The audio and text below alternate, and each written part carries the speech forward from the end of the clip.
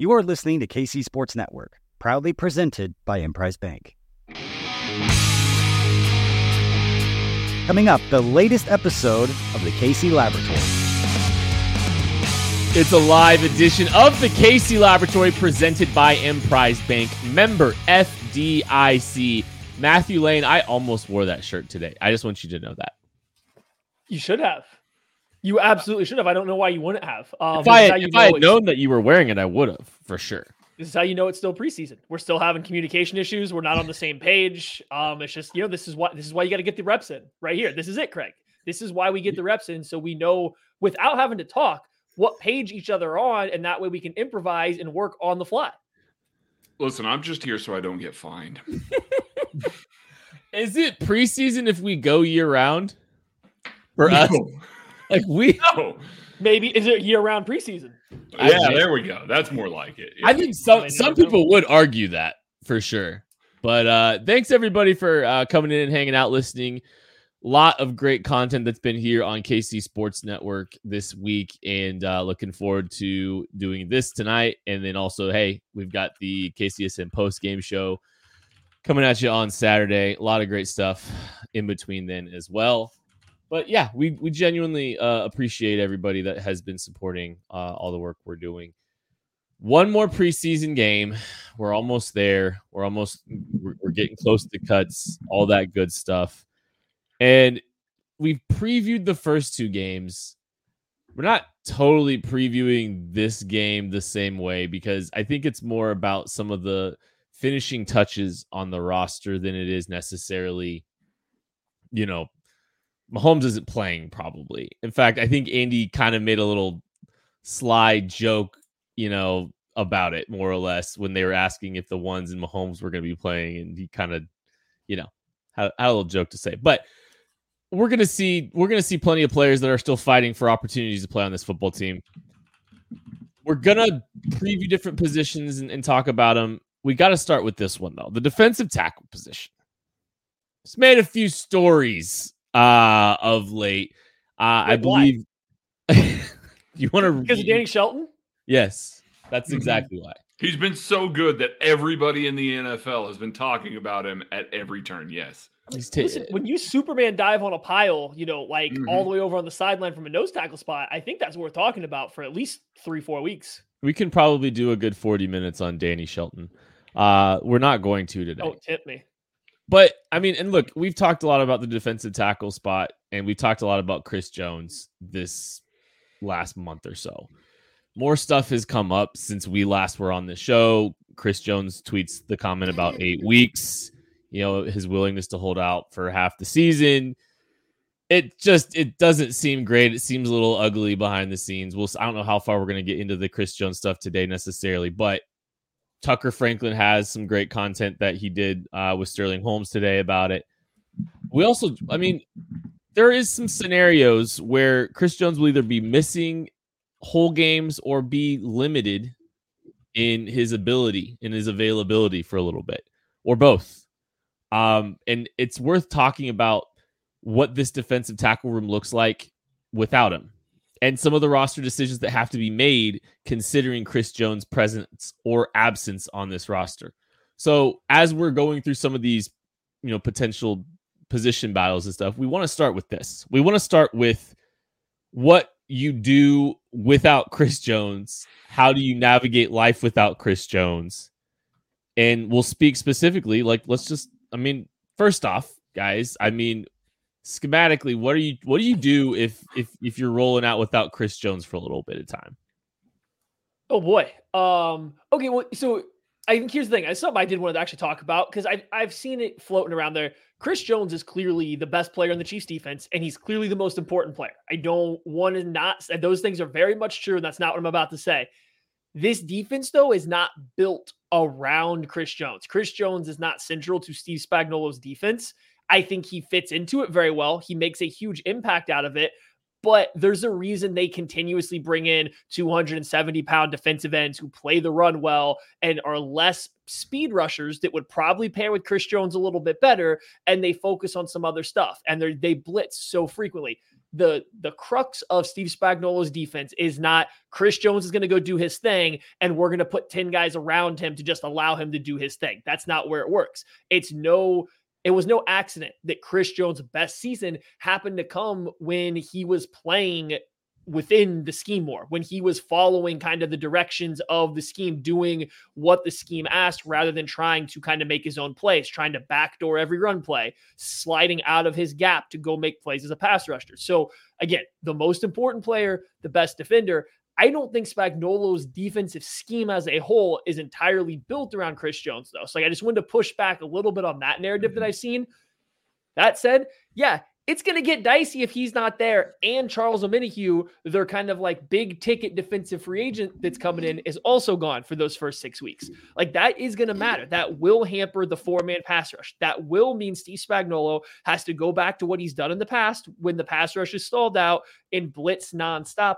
I don't think there's anything they can do with the defensive tackle rotation necessarily to cover Chris Jones, but they're just going to not revert, but they're going to go back into what Steve Spagnuolo had done his entire career with these creative blitz packages and just sending pressure from everywhere at all times to cover up for the gap that they have without Chris Jones.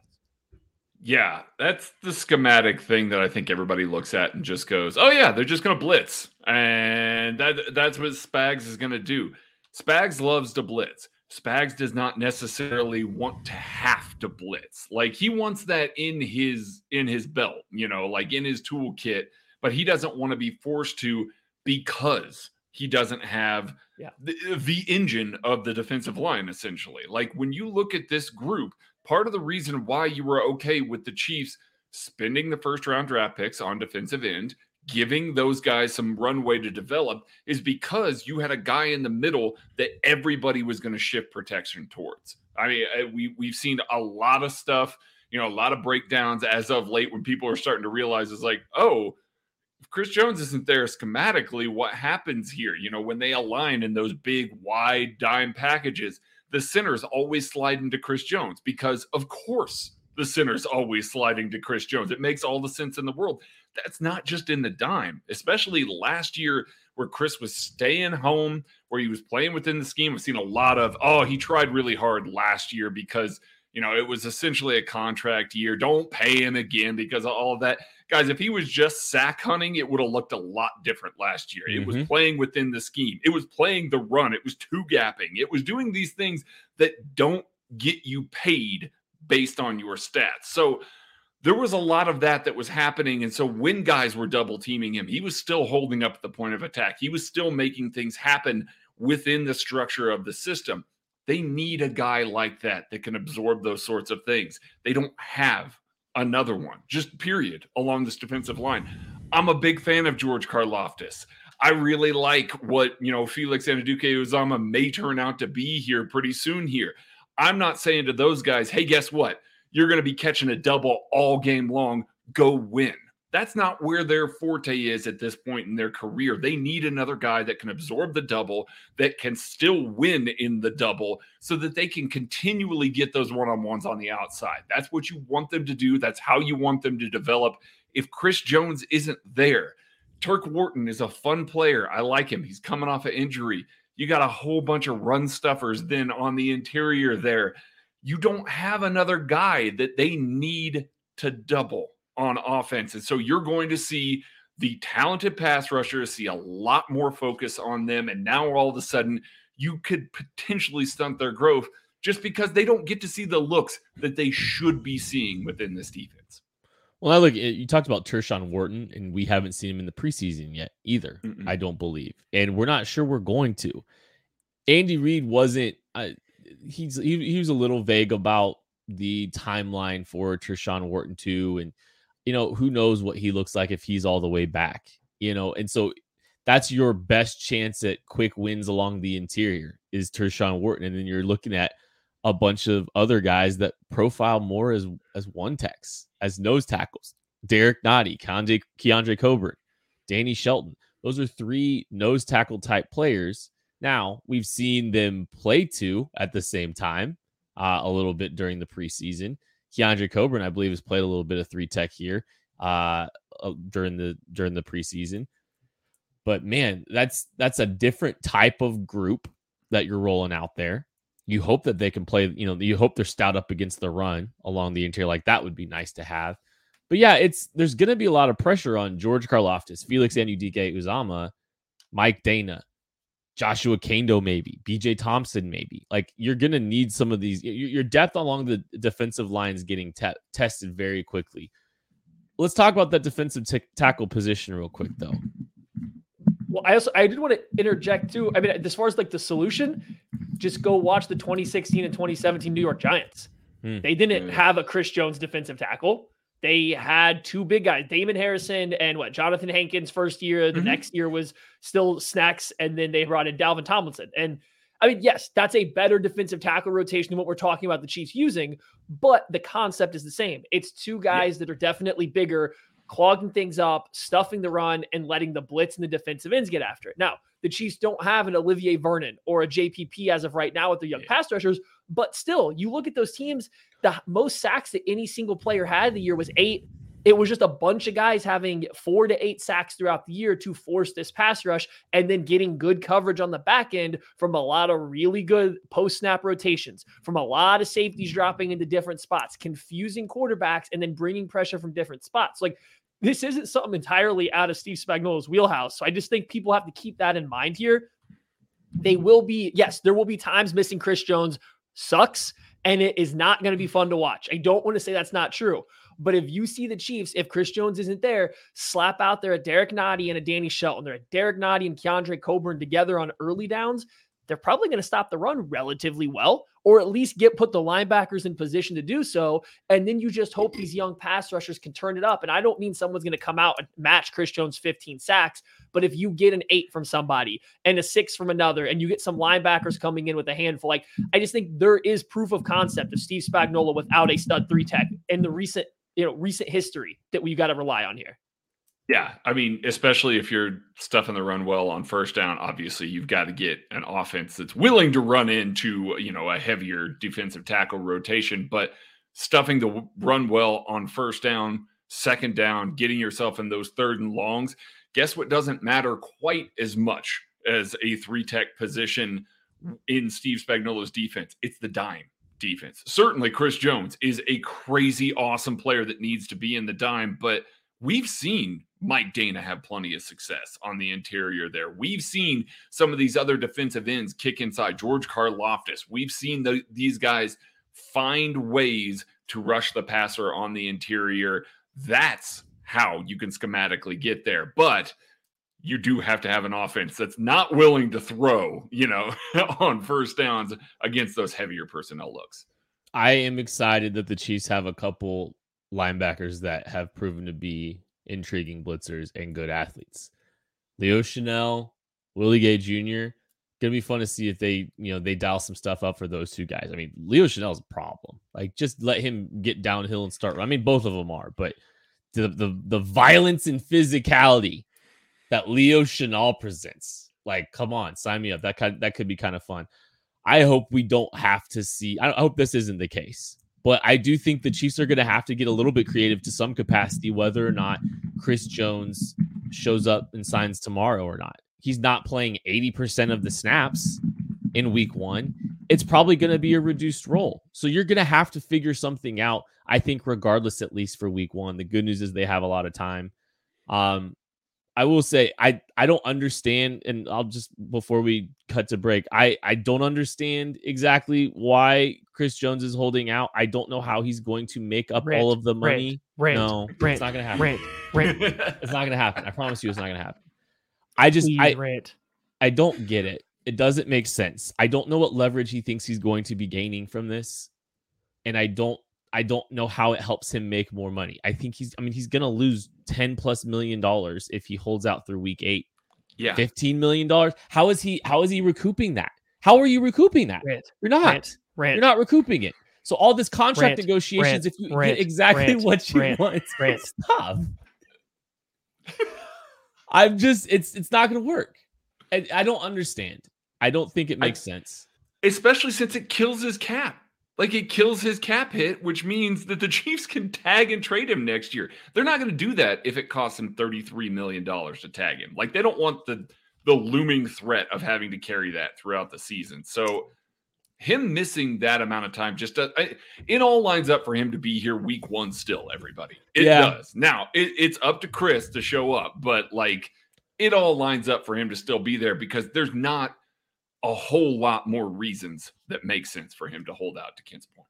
And I'll just say this, like, we hear I'm a Chief for life. I love the Chiefs. And I'm not saying that Chris Jones doesn't love the Chiefs or anything like that. Surface.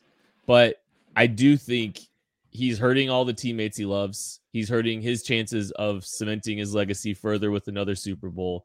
He's hurting a lot of things by not being here now. We blew past the natural deadline for this deal to get done in training camp. I know Brett Veach has mentioned week 1. That's not a deadline. Like, that just doesn't jibe with history. That is historically not. And Andy Reid, I'm sure, is fuming right now that Chris Jones is not there. You can see how sick of answering these questions he are. He wants them in camp. He wants his players in camp. And Chris Jones needs to be in camp. He needed to be in camp yesterday. He needed to be in camp in St. Joseph. And he's hurting the rest of his team and potentially the chances of a Super Bowl. Go get your money. I'm not criticizing you for that. I understand these are contentious negotiations, but at some point you've got to, if there's no progress, you got to go out. You got to go out and play with your teammates, and he needs to be there soon. We're going to take a break. We'll be back right after this. Thanks for listening to KC Sports Network. Make sure you download our new app. Find it on the App Store or Google Play. Just search KC Sports Network. What is up, Chiefs Kingdom? I got to interrupt today's podcast to tell you about our friends at Factor. And with the busy season just around the corner, school's starting up, football's starting up, sports are starting back up for this season. You might be looking for some wholesome, convenient meals for these jam-packed days. And Factor, America's #1 ready-to-eat meal kit, can help you fuel up with fresh, chef-prepared, dietitian-approved, ready-to-eat meals delivered straight to your door. You'll save time, eat well, and stay on track with your healthy lifestyle. Too busy with your end-of-summer goals to cook, but want to make sure you're eating well? With Factor, skip the extra trip to the grocery store and the chopping and the prepping and the cleaning up while still getting the flavor and the nutritional quality that you need. Factor's fresh, never frozen meals are ready in just 2 minutes, so all you have to do is heat and enjoy to get back to crushing your goals. Refresh your healthy habits without missing a beat. You can choose from 34 weekly flavor-packed dietitian-approved meals ready to eat in just 2 minutes. And then you can level up as well with their Gourmet Plus options prepared to perfection by chefs ready to eat in record time. Treat yourself to upscale meals with premium ingredients like broccolini, leeks, truffle butter, and asparagus. I put in an order with Factor. I got a chef's choice, so I'm excited to see what they send me there with Factor. So here's what you got to do. You got to head to factormeals.com/KCSN50 and use code KCSN50 to get 50% off. That's code KCSN50 at factormeals.com/KCSN50 to get 50% off. Now let's get back to the show. We're driven by the search for better. But when it comes to hiring, the best way to search for a candidate isn't to search at all. Don't search, match with Indeed. Indeed is your matching and hiring platform with over 350 million global monthly visitors, according to Indeed data, and a matching engine that helps you find quality candidates fast. Leveraging over 140 million qualifications and preferences every day, Indeed's matching engine is constantly learning from your preferences. Join more than 3.5 million businesses worldwide that use Indeed to hire great talent fast. And listeners of this show will get a $75 sponsored job credit to get your jobs more visibility at Indeed.com/Blue Wire. Just go to Indeed.com/Blue Wire right now and support our show by saying you heard about Indeed on this podcast. Indeed.com/Blue Wire. Terms and conditions apply. Need to hire? You need Indeed. It is funny that one of the most contentious battles in camp right now is the defensive tackle spot, and we've got 3 nose tackle type players that are pushing for roster spots. It's going to be such a tight crunch across the board, and that's what's going to be so difficult about this. Like, I think the Chiefs have done a good job building up their 90-man roster. They've been really smart and calculated about taking swings and trying to, identify practice players or players that could potentially, veterans that might be able to contribute in some capacity. And Danny Shelton's been here for a year now. He was here last season. He comes in this year, looks better, looks more slimmed down. By all indications, has reinvigorated his love for football in a different way than it was. And he's pushing for a roster spot. With all the conversations that we're having here about Chris Jones, do you think that they try to squeeze 3 nose tackle types, and especially with Tershawn Wharton? Like, there's 3 deserving nose tackle types. One that might be able to play a little bit of 3 tech. Maybe you can put both of them in there in early base downs. And then you've got Tershawn Wharton, who's struggling with injuries and hasn't played real meaningful football yet. And then you got Chris Jones. There's a case to be made that you keep all 3 right now, even though it doesn't necessarily make sense. But from a performance talent perspective, just continuing to hold on to as much talent as you can, Maddie. So I think in terms of like a roster construction standpoint, I don't know if 3 tech versus nose tackle or any of that matters in the state of where the team is now, right? Without having, or with Chris Jones' part being up in the air and Tershawn Wharton being injured and not really knowing what you're going to get from either one of those guys early on in the season. Not even just, will they be there on week 1, but just not know what you're going to get to start the year. I just don't think that matters. Like, I think right now it's just about making sure they have bodies. And if we are going back to what I was saying earlier, I don't think that Steve Spagnuolo's plan is going to be to replace Chris Jones 1-to-1 with a pass rushing interior defensive tackle 3 tech position. I feel like that would be fighting an uphill battle, in the snow. It would just, it's completely useless. Instead, I think they're just going to keep their best defensive tackles. And yeah, I have a hard time constructing this roster and keeping Danny Shelton off of the active roster. I have a hard time keeping him and Keandre Coburn off of it, if I'm being honest. And I don't know if either one of them can significantly improve their odds this final preseason game. But boy, for a guy like Danny Shelton, if he goes out and plays good again in this final preseason game, the Chiefs are going to have their hand forced. I don't think they'll be able to sneak him onto their practice squad the way he's played, because he has proven he can play in the NFL before. He's been in multiple systems, and he's put together at that point 3 quality games. That's a guy that usually you can't slide onto your practice squad like you can younger guys that other teams don't know. So like, he's a guy that I think really could have, I don't know where his stock is right now, but he could make it really hard to try to put him on their practice squad with another good game. I mean, I was joking up at the top of the show that, everybody's talking about Danny Shelton. It's not that Danny Shelton's not being talked about by national media. Like, there are people that are noticing him that are just like, yo, this guy looks good again. Like, this was a former first-round pick. This was a guy that had a lot of hype around him coming into the league. He's a nose tackle, an athletic one for a nose tackle at the time, and just never really panned out in Cleveland, didn't really, find his way, hangs out on the practice squad. Now, all of a sudden, he looks like he's in shape again. He looks like a guy that, looks closer to that first round pick than maybe he did before. I don't think that there's a way that a guy like that can make it through waivers at this point. I say that every year, so, don't get me wrong, and they do. But, I don't think there's a way that a guy like that can make it through waivers. And we talked about this a little bit earlier this week. He looks better than Derek Nottie.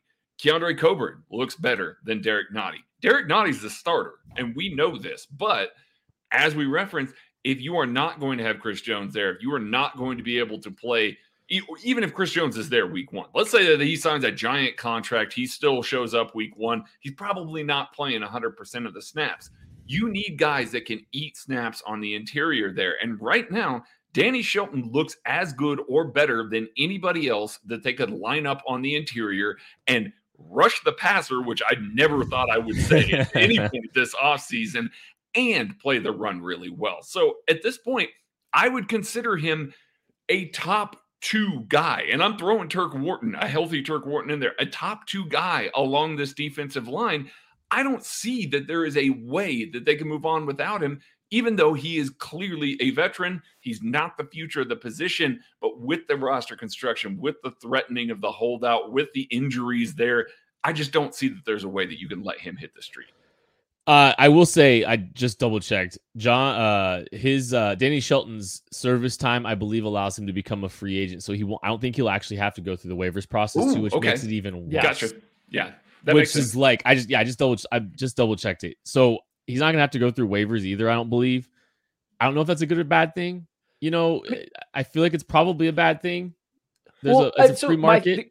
My only thought would be the Chiefs have a couple DBs that might head to the IR. So if you need to put them on the 53-man to then put them on the IR afterwards and then literally tell him that he's coming right back, you have that opportunity. So it seems like that's the one way it could be good. I'm sure we'll get to DBs, but there's a couple guys that might be IR bound. So I guess you could finagle the roster a little bit that way. Yeah, I think there might be a couple veterans. I mean, and here's the thing. I'm not going to go out of my way to say I think this is going to happen, but you hear what Kansas City has meant to Danny Shelton and what it's meant for his football career the last year and a half. He might be amenable to something like that. I don't think it's out of the realm of possibility that he's amenable to something like that if need be.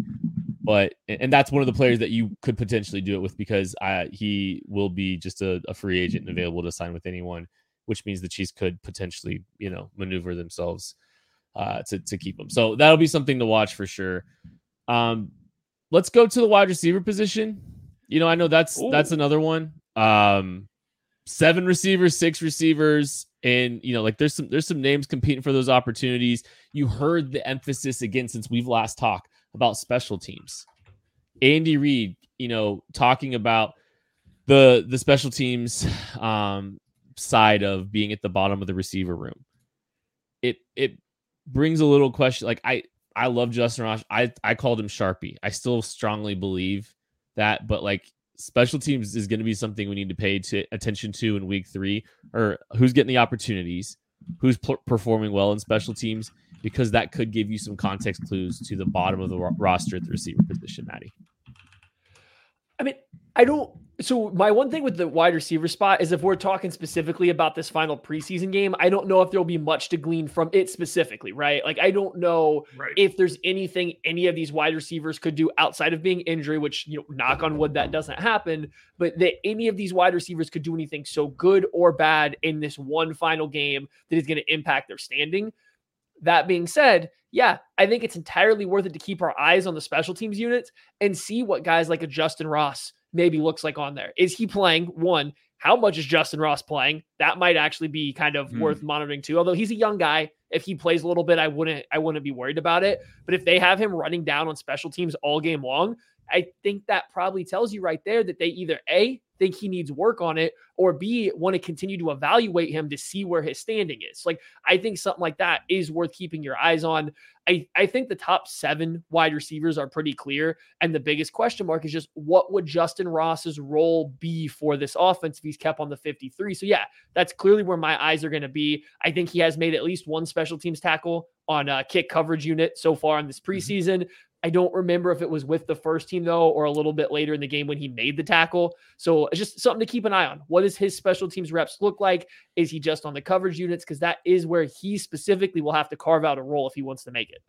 Yeah, it's funny. We talk about the need for all of that. I mean, the guys that are playing, big special team snaps through the preseason right now are Richie James as a returner, Amir Smith-Marset as a returner, and Justin Ross in kick coverage, not as a returner. So, I mean, the rest of those guys, Justin Watts is playing a little bit of vice out there, but in reality, either because they know what they've got for him, or they're just like, hey, listen, we got better guys that are doing this. He's not getting, these giant bulk reps there. So of the wide receivers, it's those guys that they've been trying out there. And you could argue that those guys are the ones I think Richie James is in Sharpie, but Amir Smith-Marset has an outside shot at making this roster. I think it's incredibly slim. I don't think he's outplayed Justin Ross by any means, but if you had to pick another guy that's not Nico Remigio, who is probably going to IR, if it's another guy, it is Smith-Marset there. So I look at this a little bit. If Justin Ross is going to be out there playing a ton of special teams all game long, it means that they clearly feel like he still needs those reps, that they're not super comfortable with where he stands on the special teams depth chart. If you see him go out there, take one kick return, run with the first team the quote unquote first team offense this weekend for, a series or two, and then they just completely pull him from the game, I think we can Sharpie him. I really do. I think that is enough to kind of indicate it's yep, they feel good with where he is. They feel good about the reps he got. and they are going to keep 7 guys. I still think it's 7. Even if it's just I don't know the snap count for special teams, it could just, like you said, it could just be getting him some additional work there just to continue to let him get more reps there. Like it could just be that too, like for a Justin Ross potentially. I still lean 7. Amir Smith-Marset is going to be an interesting. I think he's on the outside looking in, but if he does what he did last week, I'm just fascinated to see if someone comes calling. I could see that being a possibility.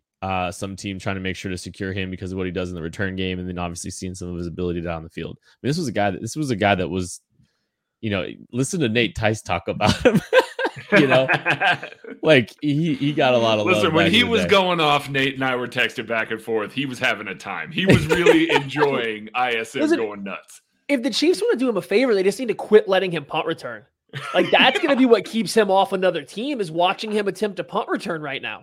It's a rough watch. The receiving was really good, and like he looked good. He just looked more athletic as a receiver. So yeah, I bet a guy like ISM is going to get a lot of work in this game because Andy Reid and his coaching staff probably know that he's most likely not making the 53-man roster, right? And so they're going to want to let a guy like him that's been here for a little bit, that's putting in the work, that's helping guys out, get to showcase what he has, and hopefully get a job somewhere else. At least that is what a quality coaching staff does for their players. I do think the Chiefs have that. So like, I would not be surprised to see someone like ISM get a lot of work, get a lot of first read plays, get a lot of plays designed for him to showcase his best self so that happens. Because if you're looking at this Chiefs roster, like a depth chart, they have a lot of young wide receivers that are probably stacked ahead of him on the depth chart, even not just this year, but going forward, right? The wide receiver group is pretty young. He would be fighting the entire time here for a fringe spot. So let him showcase his talents and maybe get a real contract somewhere else.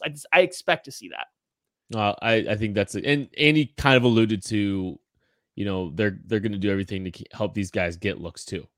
Part of this process is, we're going to work on getting you better. We're going to try to help you improve, and we're going to give you good tape for not just here, but for somebody somewhere else, because not everybody's going to be making this team.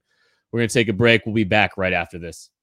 Thanks for listening to KC Sports Network. Make sure you download our new app. Find it on the App Store or Google Play. Just search KC Sports Network.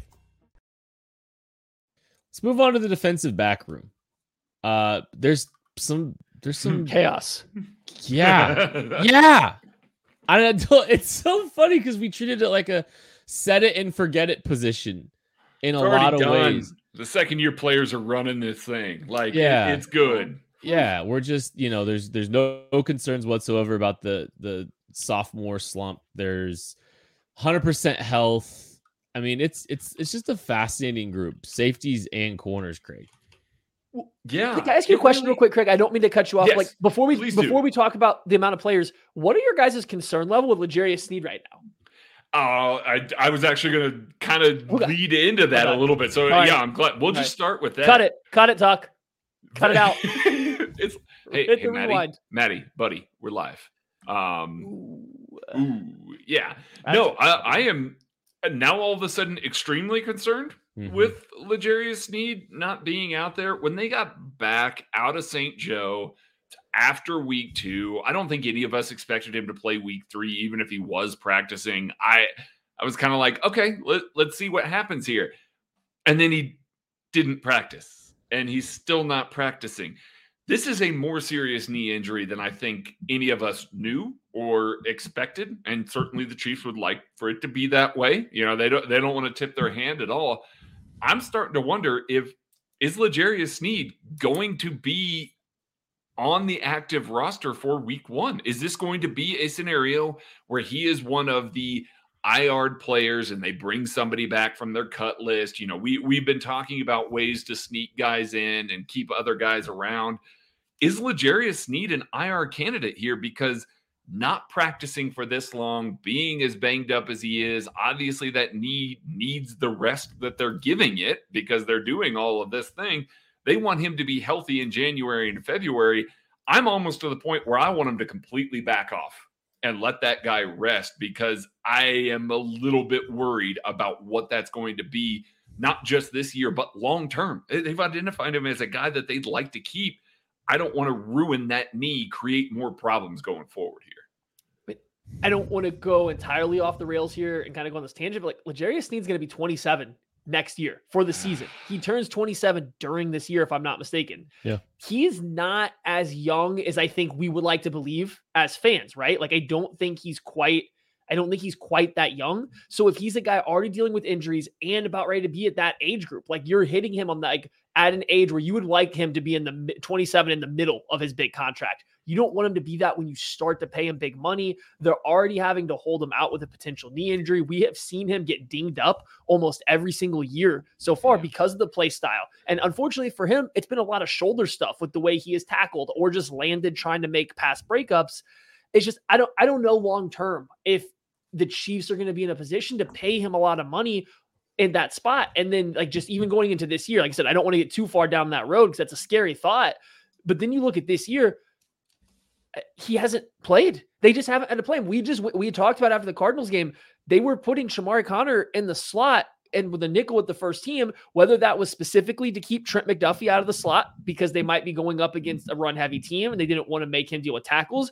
Maybe they're trying to protect Trent McDuffie's health a little bit because he's a smaller guy. They don't want him banging into everybody because L'Jarius Sneed is already kind of a game time decision. Like, I don't know what's going to happen just with him. And he's such a key part of the secondary. And that doesn't even get us into the Nick Jones injury, who's another IR candidate, just broken fingers, I believe, in his hand. That shouldn't keep him out all year. But if you want to put him on IR after making the initial 53, so he comes back later, that makes sense.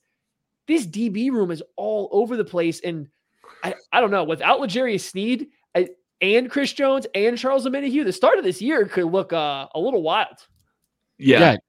Luckily, L'Jarius Sneed will still just be 27. So Brett Veach is fine with paying him money after this season. He's not 28 yet. So he can slide a second contract. 29. Go ahead, Ken.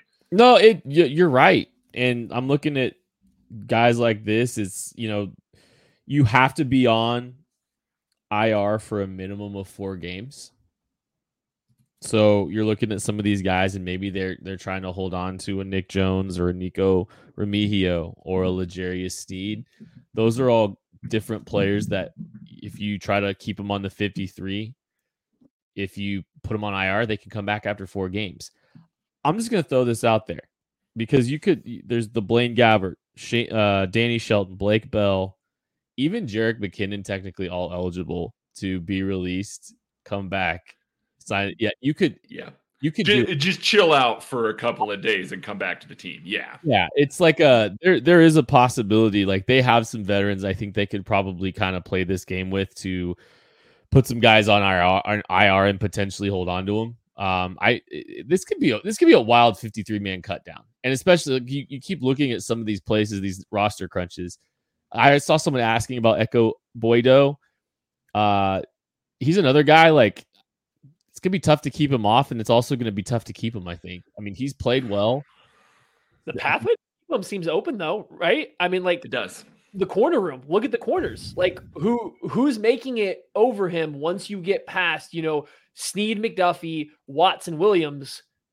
What's next? Connor. I think Connor running with the ones. Yeah. Sorry, I was going with corners though, just straight up. Oh, corners. Gotcha. Like you get 4 corners. I don't think the Chiefs see Connor or Edwards or Reed or Cook or Bush or whatever safety as an actual corner, as like a Tyrann Matthew slot defensive back full time. Correct. So they got to have more than 4 cornerbacks. If Nick Jones isn't healthy, especially if we're unsure about where L'Jarius Sneed's health is, which cornerback is up ahead of Echo Boydo at this point in time? You look at the rotation, him and DiCaprio Bootle have gotten on the field a little bit before Halasi has. And then we're kind of it. Like after those guys, we've run out. And it seems like Echo Boydo, at least in the preseason games, has been better than the other 2. Right? At this point. So it kind of seems hard to keep him off the roster when you look at the health of the room and just the sheer number of corners they have. And I think it's also worth noting here in preseason week 2, Echo Boydo was running with the 2s. Khalif Halasi was not. And that was the second team rotation last time, in preseason week 1. So they obviously at least identified in that game, and this could just be Steve Spagnuolo sorting some stuff out, working some things through. But I think he makes sense. And yeah, it is that Nick Jones injury that kind of clears the path there. They really liked Nick Jones. I think we all know that they really like Nick Jones and Najee Johnson. If you would have told me, before both of those injuries happened, hey, what are the chances of, EBD, Echo Boydo, making this roster? It would have been 0%. Like they really liked those other guys there. This has cleared that pathway. He is playing special teams. He is on this roster for a reason. He's shown it. Like he's looked good. It's not just like, hey, other guys got hurt, we got to fill this. He's earned this spot. Don't get me wrong, but they've definitely been trying out other things, trying to see who he fits with, trying to see where he fits, but it's always been these second team reps so far in the preseason. And I just think that just screams to me, especially on a team that has L'Jarius Sneed that can play in the slot, Trent McDuffie that can play in the slot, Shamari Connor who plays in the slot. I think you've got maybe a need for a guy that plays physical enough on the boundary. Again, not the biggest guy out there, but plays physical on the boundary, is willing to come up and hit, willing to play physical at the catch point. I think you want a guy like that on the boundary. So I just think he makes more sense than maybe any of the other guys that they could add to the DB room.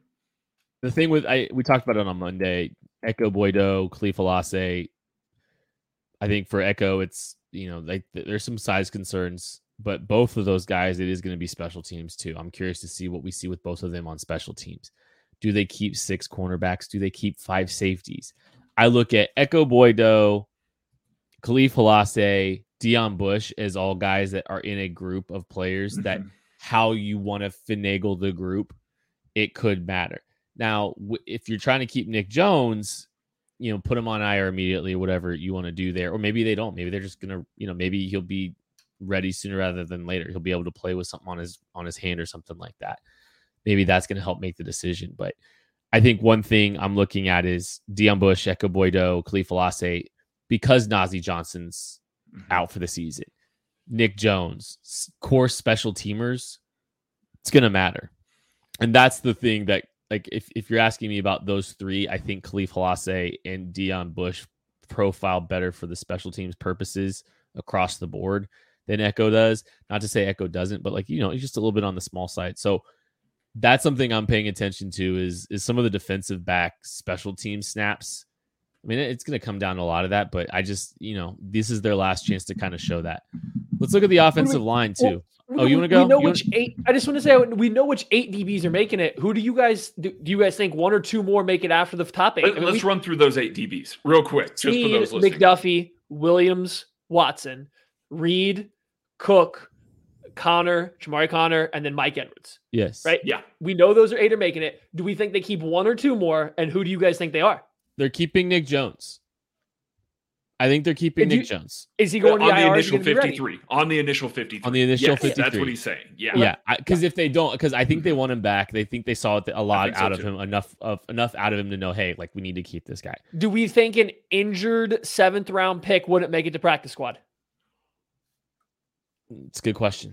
I mean, yeah, it is. It is. I think the hype coming out of camp might have a team that was maybe interested in him as a UDFA. Again, the reason that, the Chiefs probably wanted to make sure that they got Nick Jones is because there was a lot of UDFA interest. We hear that time and time again in the draft here. So if there's a team that is very interested and heard the hype around him before he got hurt, and I mean, he played in preseason week 1 and looked pretty good. Like it's not that he looked bad. So, I mean, I could see him getting poached. So yeah, I'm with Kit there. I think that's 9. Well, let's put him on there. Yeah. Last one. Do they keep 9 or do we think there's a 10th guy? I think there's a 10th guy. There's a 10th guy. 10. I think there's typically 10. And because L'Jarius Sneed and Nick Jones might be IR candidates, I think it'll be Deion Bush. Just for special teams purposes. He's a personal protector on the punt team. I think if you're just keeping an extra guy on the roster, I know we just got done talking about Echo Boydo, but I think Echo Boydo has a better chance at slipping through, making it back to the practice squad, and potentially getting added to the active roster as the season goes along versus a guy like maybe Deion Bush. I don't know. I could see him keeping, this is going to sound crazy, I could see him keeping 11 if they feel like they've got good relationships with some of these vet minimums. The Chiefs found good vet minimum players. And this is part of the credit to the 90-man roster because Gabbert, Shelton, Bell are all vet minimum. I believe Jerick McKinnon is vet minimum technically or close to it. So they could get cute if they really want, potentially, if they feel like they have good relationships with all these guys, knowing they're going to bring them right back, but they're just trying to put some guys on IR. Unfortunately for the Chiefs, there is a lot of players that are on the IR or potentially on the IR. Like there are several players you could see being put on there, and then you've got the suspension of Charles Omenihu. You've got Chris Jones and his situation. Some weird decisions coming for this team here. I'm riding with my email guys. Give me Echo Boy Doe making the 53-man roster. You guys can run the bush. We're rocking the email. We got EBD coming in there, I think, on the 53 for the thinness at cornerback and just not wanting to risk it. I mean, I think that's simply put. I think Deion Bush hit free agency, didn't get a lot, came back to the Chiefs. Are we that concerned?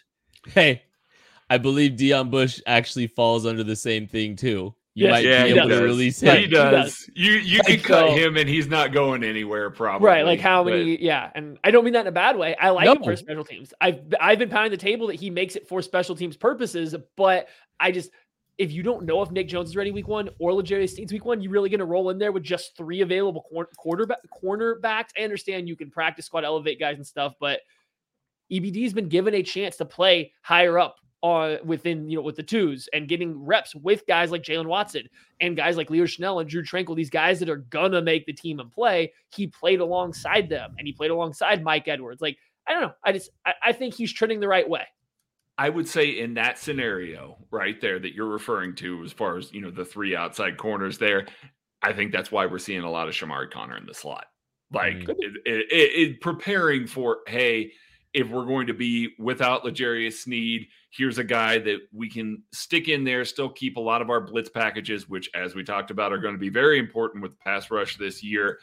Keeping a guy like that and then having a Trent McDuffie, Joshua Williams, Jalen Watson. I mean, yeah, it's only, 3 guys there, but realistically, kicking Connor down in the slot gives you 4 viable candidates. Now, that's still a little bit scary to me because he also helps the pass rush with no Charles Omenihu, since he blitzes on 50% of his reps. Yeah, that's what I was getting ready to say. He blitzed 42% of the time against the Cardinals. That is not something that you're looking at and you're like, all right, there's your coverage guy. No, he's part of the pass rush at this point. So it is a little bit scary only having 3 true corners that you trust to go out there and cover. It's gonna be a weird cut down day. It's gonna be weird. Another group that kind of needs to get sorted out a little bit, and this week will definitely help offensive line. This is a chance for the twos on the offensive line to get a lot of reps. I don't know how much we'll see the ones. I know Andy alluded to some of the ones maybe playing, but the backup offensive line group can kind of get sorted. Some interesting candidates at the tackle position. Just interesting candidates just up and down the offensive line. Maddie, who are you watching the most of that offensive line group? I mean, it's the offensive tackle spot, right? So overall, the offensive line, I think the Chiefs are going to keep 9 guys. I know they've kept 10 in the past. I'm looking through the roster projection right now. I don't think they can afford to keep 10 offensive linemen this year. Like, I just don't think they can make it work with some of the other questions and problems they're going to have. And so I think you're going to have to find a way to only keep 9 of them. And this is, where does that come in? Right? Like, I'm sitting here and I'm looking through it. Okay. I think we know Wanya Morris is going to make it, even though he might not be the most ready. I think Prince Tega Wanogo is a better offensive tackle right now today. He might be better at left or right tackle, but he's definitely better at left than what we've seen of Wanya Morris. If you're looking for a guy to directly back up Donovan Smith because you don't know about his health, he is a guy that obviously was injured last year. He's a little bit older. I would feel a lot better with Prince staying on this roster just specifically to be the backup left tackle. We know Morris is going to make it anyway. So that automatically puts you up to 7 guys. It's what other 2 guys are going to be there. Nick Allegretti makes it, and then it's kind of a battle. It's a battle of Darian Kennard, who they drafted, and they've moved inside, so he maybe has some positional flexibility, or a guy like Mike Caliendo, who I thought has played very well. I thought he's outplayed Kennard, but probably has less positional flexibility. So I'm intrigued to see where they go. You may notice there was a name I didn't say there. I don't see how Lucas Niang makes it. I don't see how this team keeps 3 backup offensive tackles, and he's pretty clearly the third one to me. He's going to be behind Wanya Morris no matter what, just because of the draft pick that they just sent out for him. And when I watch him, he absolutely doesn't come close to playing as good as Prince Tega does. He's not even close. So I don't know where they find a spot for Lucas Niang on this roster right now. I don't think he's even in the competition. I think he's just going out there putting tape for when he's cut and going to another team. If they keep him, I feel, and I this is one of those things, I don't want to talk poorly about a player, but I feel like it's 100% because they drafted him and he is their guy and they're going to give him every single bit of rope they can find. But man, nothing he's done has made me think he should be in this competition for the 53. I mean, my only counterpoint to that would be that Prince Tega Winogo has generally looked better than a lot of the tackles that they hate him. Why do they hate him? They hate him because he struggles to stay healthy. I mean, like they do, and they want guys that are available for those backup. Hate's a joke too, by the way. Hate is a super joke. Yes, yeah, but I do think. They kept him on the practice squad for a little while, kept him on the active roster for a little while. They're still doing this dance with him. They obviously, the last game, they tried to swap Lucas Niang and Prince Tega Winogo to see about them as a potential swing tackle candidate as well. We saw them do that with Wanya Morris in week 1. A point where I'm going comfortable with Wanya Morris. And maybe they're going to be absolutely fine with, if somebody goes down, we have lots of different options that we can turn to. Jawan Taylor playing left tackle. We heard it all offseason. It may have been a ruse. I don't think they're entirely uncomfortable with him playing left tackle. They've also played a game with Joe Thuney filling in at left tackle. The depth on this team, I think the really good quality depth on this team is on the interior. I think that you keep Wanya Morris and you're able to slot him in wherever you feel comfortable with him, move guys around as needed. I know you don't typically want to do that, but you can get by in a game on your active roster with, I think, the interior offensive linemen that they have and moving some guys around along with Wanya Morris filling in there. I think they can get away with keeping 9 and potentially 8. And I know that's going to hurt Maddie here because that might mean that Mike Caliendo might be on the outside looking in, his favorite player in the preseason every year. He definitely is then. I could see them trying to skimp at this position, knowing that a guy like Prince Tega Winogo is probably ending back up on their practice squad, knowing what else they have around there. Chu Godric probably ending up back on their practice squad. If you've got those two guys, Donovan Smith, Jawan Taylor, and Wanya Morris, that are in your building, I feel pretty good about the offensive tackle position, even if it does require some movement on game day due to injury. So some context to Prince Tega Winogo too. He got drafted, I believe it wound up being the 5th or 6th round, and it was because of medicals. The talent justified being taken earlier than he got taken. So when I look at it in that prism, how many teams actually cleared Prince Tega Winogo back when he went through all of this? And if that's the case, I can tell you 2 of them. Yeah, there's 2. I just wonder, maybe they are able to get Prince Tega Winogo through potentially just because of the medicals. Now, I feel like they've been more intent on trying to keep him historically, but it's worth examining too. It's like there's some mystery here, and I can't wait to see how it shakes out. I can't wait to see how this group shakes out and who performs well on Saturday, the final preseason game of the season. That is going to do it for this episode of the KC Laboratory. Thank you all so much for listening. We genuinely appreciate your support, and we'll catch you later. Love you, Kent. You did a great job hosting, Kent. Thank you for listening to KC Sports Network. We appreciate your support. Don't forget to hit that follow button and leave us a review if you like what you heard. You can find all 6 of our channels covering the Chiefs, Royals, Sporting KC, and the KC Current, plus KU, K-State, or Mizzou by searching KCSN wherever you listen to podcasts. We're also on YouTube. Entertain, educate, inform. KC Sports Network.